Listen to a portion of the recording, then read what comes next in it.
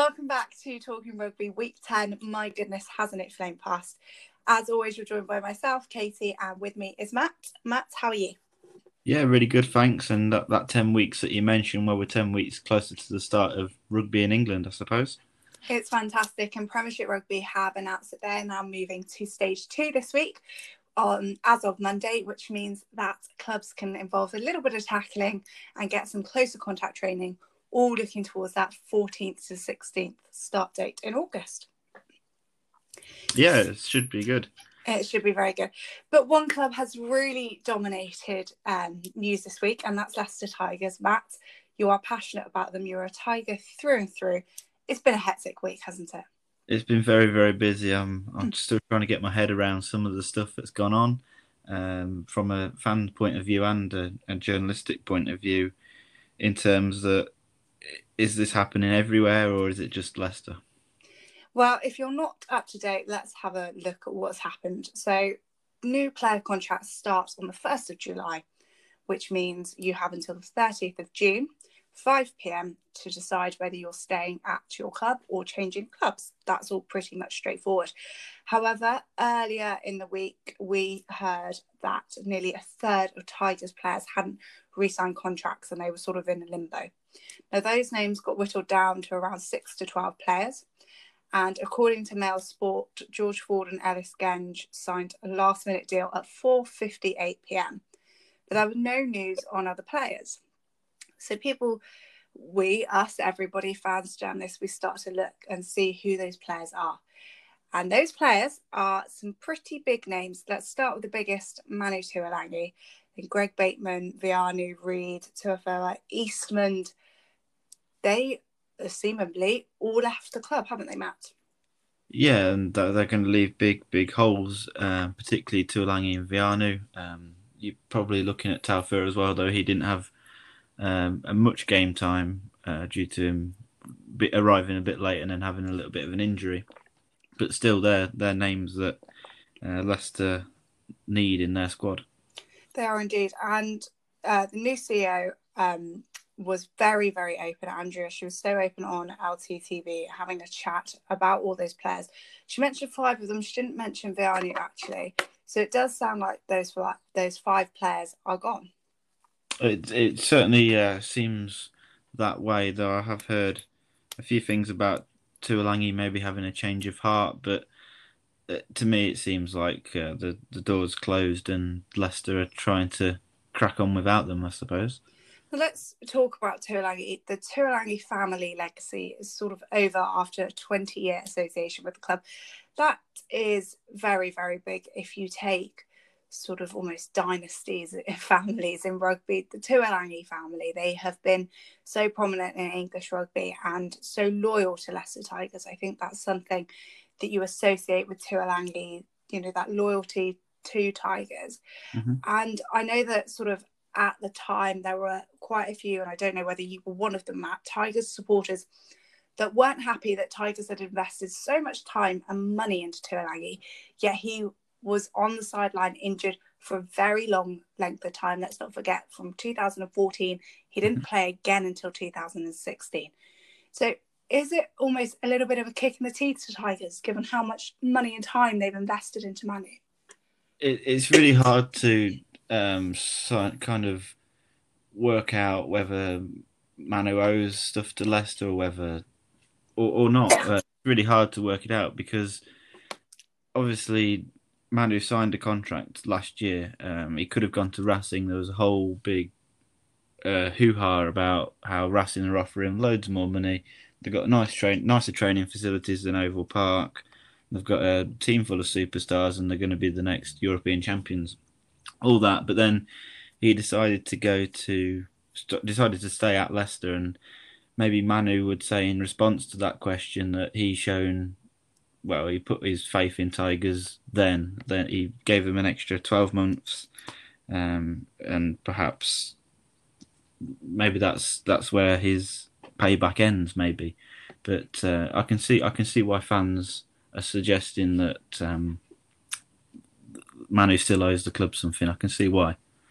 That's interesting though, he had those reports to go and join France and have a lovely career in sunny France and, on fantastic money and really be at the top of his game again. Mm-hmm. And like you say, he gave Tigers 12 months. And if you look, okay, yes, this season hasn't gone at all as anyone had planned, but Tigers haven't performed when the season's been going. And maybe we don't know whether that was something that was said sort of when he re-signed, that you've got to prove to me, that this club is sort of worth me, maybe. Yeah, it could be. I mean, of course, a player like Manu is going to want to win games. He deserves to win games. He's that good when he's playing well, and he's obviously an international, proven international for England, and he wants to be performing at the top of the Premiership or at the top of any league that he plays in, and he's not at the minute, and maybe that's an extra factor that has played on his mind. And as well, before Leicester had the advantage of a World Cup around the corner, that's obviously not the case anymore. And Manu is 29, so I think he'll be 32, 33 by the time the next World Cup comes around. So there's no guarantee that Manu will be picked for England at 32, 33. So maybe that's not on Manu's mind as much now as it was 12 months ago. That's interesting you say that. I love how we always talk about players. 32, that's past the peak. They're old. But he definitely has another World Cup in him. It just depends who's sort of fighting at his tail. Yeah, it's not beyond the realms of possibility. That's for certain. Exactly. But I think there with Manu, sort of, we talk about England, and he was one of England's standout players. He was the most consistent player, for England during 2019 and the World Cup, and he was monumental in that. But then also, the Lions are still touring next year to South Africa, and you'd really feel that he'd want to be a part of that again. He's already been capped as a Lion, and I'm sure he'd want that again, but he's got to play in England. Yeah, that's the pinnacle, isn't it, of for a lot of people, it's the pinnacle of rugby in the Northern Hemisphere to play for the Lions, and I'm sure these opportunities don't come around very often. Manu's probably not as certain for the centre shirt again. I'd say he's certainly good enough to be on the tour.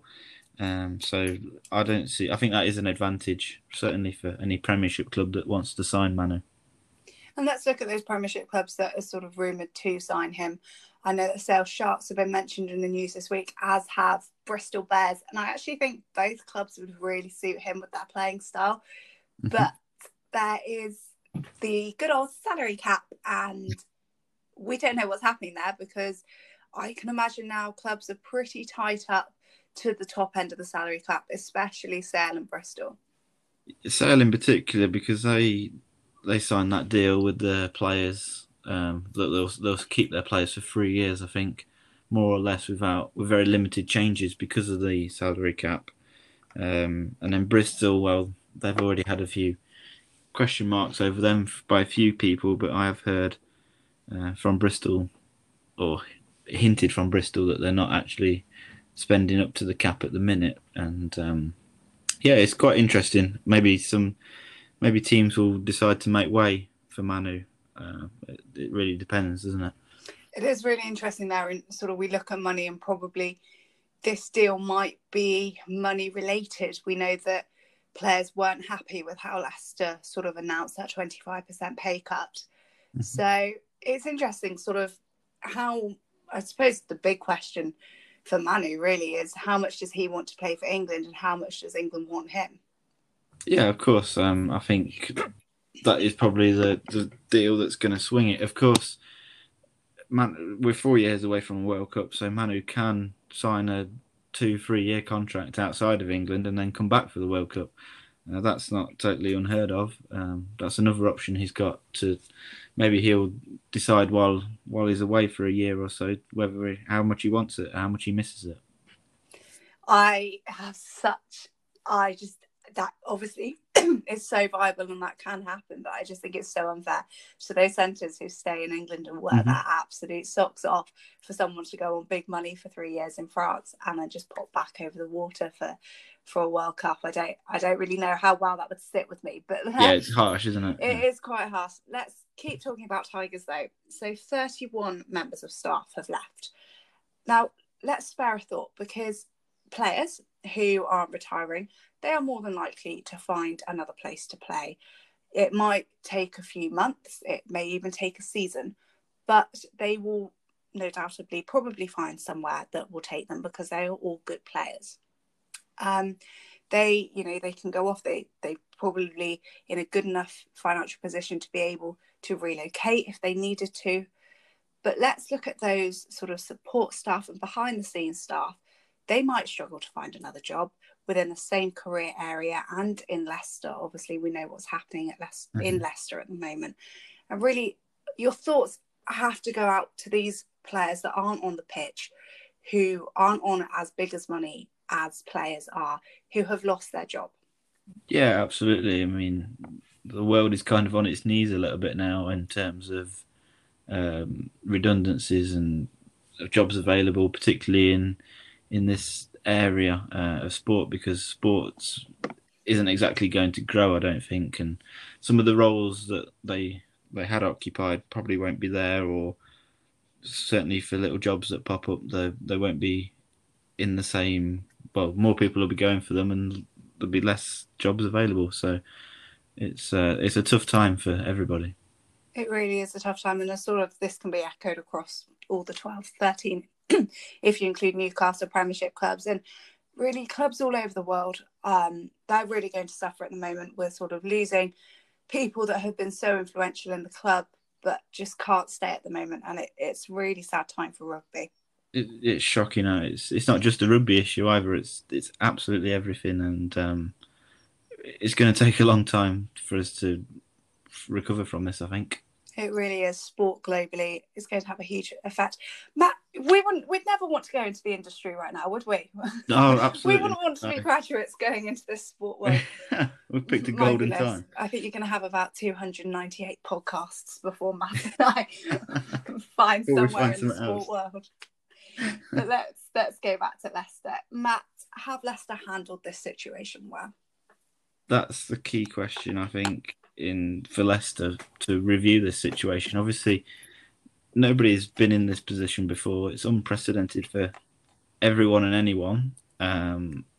It's hard to get it right when you're doing it kind of randomly as well, to a certain extent. Probably random is not the right word, but in terms of you don't know how long this is going to go on for, the whole situation, that is.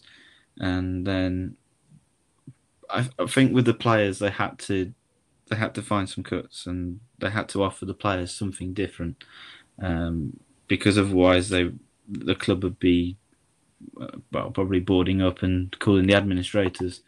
But the only thing that kind of has gone wrong for them, I think, is the fact that it was played out in the media. The names were out in the media, and that could have potentially changed a few of the outcomes, maybe.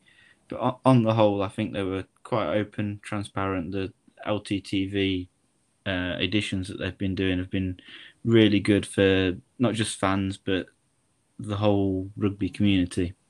And that's provided as much clarity as they probably could have. In fact, I think they might have said too much, ironically. But on the whole, I think they've done quite well. They have, and let's look at the impact into the current squad. Steve Borthwick, I take my hat off to you, because you have entered into a world of mayhem taking over Tigers at the moment. But how will all of this sort of impact their squad that's left?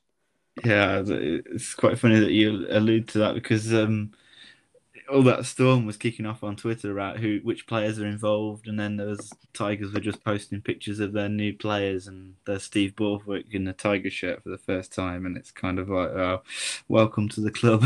So, welcome. What a better welcome than this week. I mean, my goodness, poor man, he couldn't have timed that probably any worse for him. No, he wouldn't admit it. The club won't admit it, but he probably was a little bit of a back foot start for them.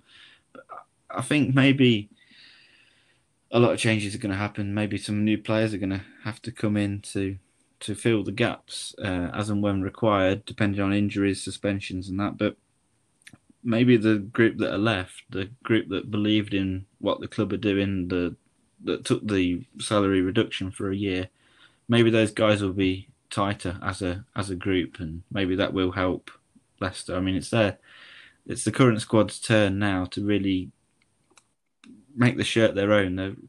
Obviously, there's Ben Youngs and Dan Cole, those kind of players that are quite old, but the majority of the squad is pretty young, and maybe it's their turn to really do what the old non-internationals used to do at Leicester and really step up to the plate.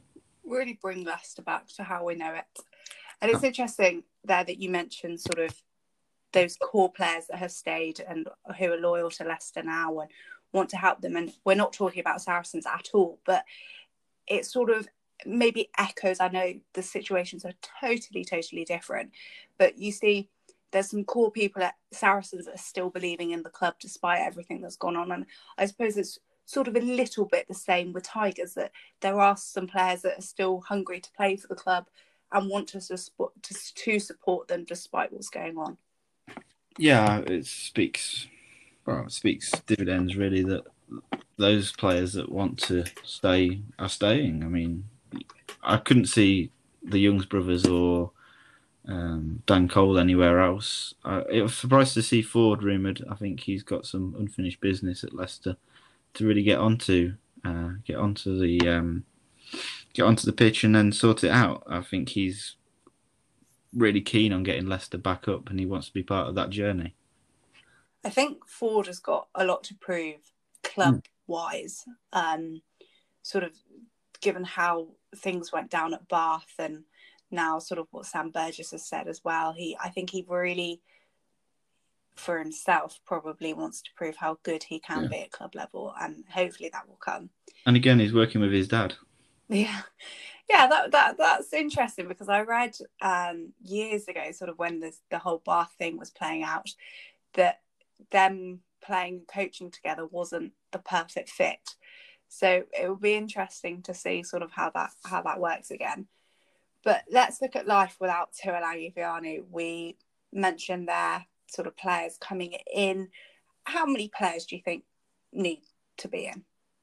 Well, with Tuilagi and Vianu, it's obviously we all know what they can do on the pitch. We all know the impact they have on the attack, even sometimes the defence. But we don't know what impact they have in the changing room or at the training park. And from what I can see, from what I've spotted when I've been at Oval Park or when I've been even looking on social media, you can kind of get an idea that Tuilagi and Vianu are big characters in terms of team morale. Or it's always good to have a player like Manu Tuilagi on your team, if you like, and for more ways than one in terms of his ability to, I don't know, cheer, perhaps bring on some of the younger guys, and that is kind of probably irreplaceable by choice. I think that those things just kind of happen. Leicester will need to bring in some players, of course they will, particularly the back three. But yeah, that kind of the big changing room or the player you want on the bus is going to be hard to find for them. I think they've lost two big important players in that department. And they really have, and it will be interesting to sort of see how Tigers go without some really big names. But that's Tigers, and we've probably banged on about Tigers a lot, but they're Tigers, and you sort of, I know it's quite a wide statement, but you sort of have faith that although they've got all of this going on, they are Leicester Tigers. They have won titles. They have been European champions. They know how to do it. Yeah, I mean, let's not forget Steve Borthwick's turning up, and a lot of the core members of the forwards, so the second rows and that, are still at the club. and he's going to really work with that. And of course, the big quality of Steve Borthwick coming in was that he'd worked with the likes of Dan Cole and Ellis Genge before with England, and that's still going to be there. I mean, a lot of clubs. I've seen a lot of players walk away from other clubs. I think Gloucester in particular, and Bath, and it'd be interesting really to see. Obviously, Leicester Tigers are Leicester Tigers. You mentioned the Tigers, the titles that they've won, and that's probably put them in the news a little bit more. It'd be interesting to work out, has this happened at other clubs? Is this something that's echoing down the Premiership? Well, it's interesting you say that. Let's look at some other clubs. Saints renewed 19 contracts of those who hadn't already signed new deals, and that included 7 internationals. That's big. That's really big from Director of Rugby Chris Boyd. It shows that they have a vision, they know where they're going, and their key players are on board with what Northampton are currently having to offer. I think at the moment, sort of squad unity and sort of reassurance is what fans, clubs, players need, and they've certainly got that. A club, on the other hand, who maybe haven't got that at the moment is Gloucester. They signed George Skivington as their head coach. Fantastic news. He can really do fantastic things, I think, with Gloucester. But it really hasn't gone smoothly because London Irish are claiming that there's been no formal or informal contact. So that, pardon me, sorry. So that is really sort of upsetting for Gloucester because now they could potentially have some sort of legal battle on their hands, which they don't want. But then they've lost quite a few key players going out. Callum Brayley, Franco Mostar, obviously World Cup winner, Rowan Juria, Owen Williams. He has been injured for a long time, but he probably didn't fit into Ackerman's plan, but now Ackerman's left. Tom Marshall, that was surprising given the fact that he had signed a new contract. Franco Murray, Simon Lindsell, and then the up-and-coming flanker Aaron Hinkley has gone to Exeter. So they have lost sort of some big name players that could really make an impact with them. Yeah, there's huge names. I mean, I've got a couple of those at least in my fantasy rugby club, rugby squad. So I need to have a look at that and make some changes there. But yeah, it's interesting with obviously Skivington coming in, and as we mentioned with Borthwick, maybe he's on the back foot a little bit as well. Do you think? Potentially, they've sort of taken over clubs that are a little bit not knowing where they are really at the moment. But Wasps, you could argue, are sort of in sort of the same position. Obviously, Di Young's left them, but they've sorted out all their coaching issues, it seems. But the players going out, they've lost Billy Searle to Worcester. Charlie Matthews has gone over to Japan. There's some cars left. And Ashley Johnson, he has literally taken about 20 steps over the road to Moseley. And I honestly think that is a fantastic signing for Moseley. My goodness, they're going to absolutely love him. Yeah, indeed. I mean, he's again one of those guys that you want on your team, isn't he? A bit like Manu, in terms of off the pitch interest from fans and that. So it's an impressive signing, and I'm sure he's going to do some damage. I think there's probably a lot of players in that league now. I think, oh God, we've got to run. Ashley Johnson's going to be running at them. Watch out. And then sort of look at Bath. They've got a long list of players leaving, but I suppose there are a few standouts. Reece Webb, Francis Lowe, he is retiring. Freddie Burns is off to Japan. Chris Cook, Alec Brew, Matt Garvey, Tom Homer. They're sort of names that have been associated with Bath for a long time, and they're leaving as well. So I think Matt Garvey, is he retiring or has he just left? I'm not too sure. I think he's just left. I think it just said that he's sort of left. Yeah, Matt Garvey's just been released from the squad. That's really interesting for me because he really is a stereotypical Bath player, if you like. That's really interesting. So I think all clubs sort of at the moment are having a bit of a reshuffle in some sort of way.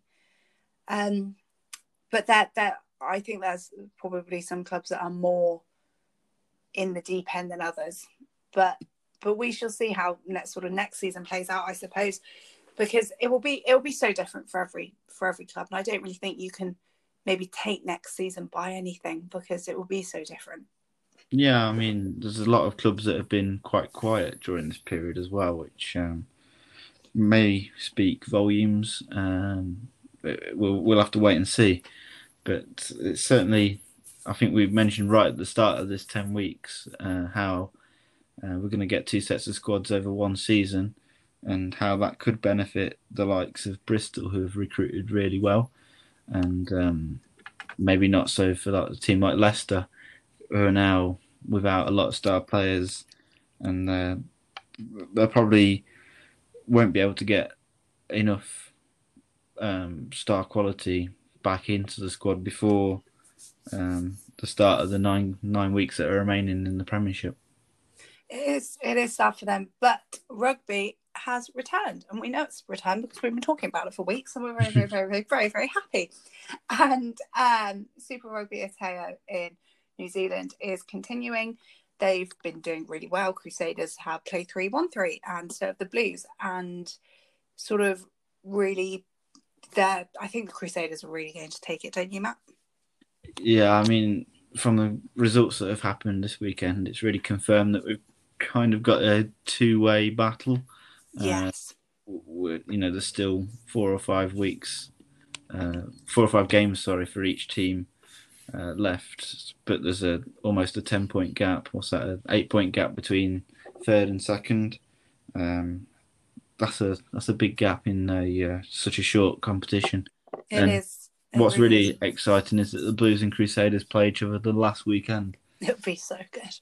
So, I looked through the fixtures thinking, this could be all over sooner rather than later, but no, it does go right to the last weekend. Which is fantastic. And also rugby in Australia has kicked off. Super Rugby is back over there, and they went off to a flying start, really, at 32-26 against Queensland and the Waratahs, and 31-23 against Brumbies Melbourne. And again, classic games to start off some more Super Rugby. Yeah,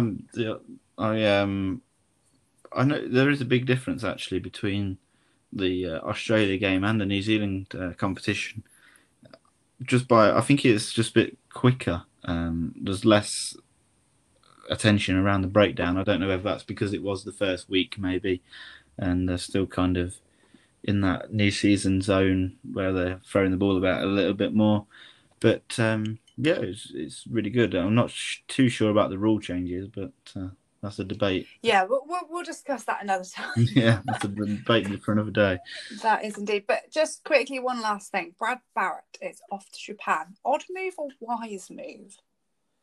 Well, it shocked me. I thought he'd just signed for the Blues on a long-term deal. But anyway, for him, it's probably...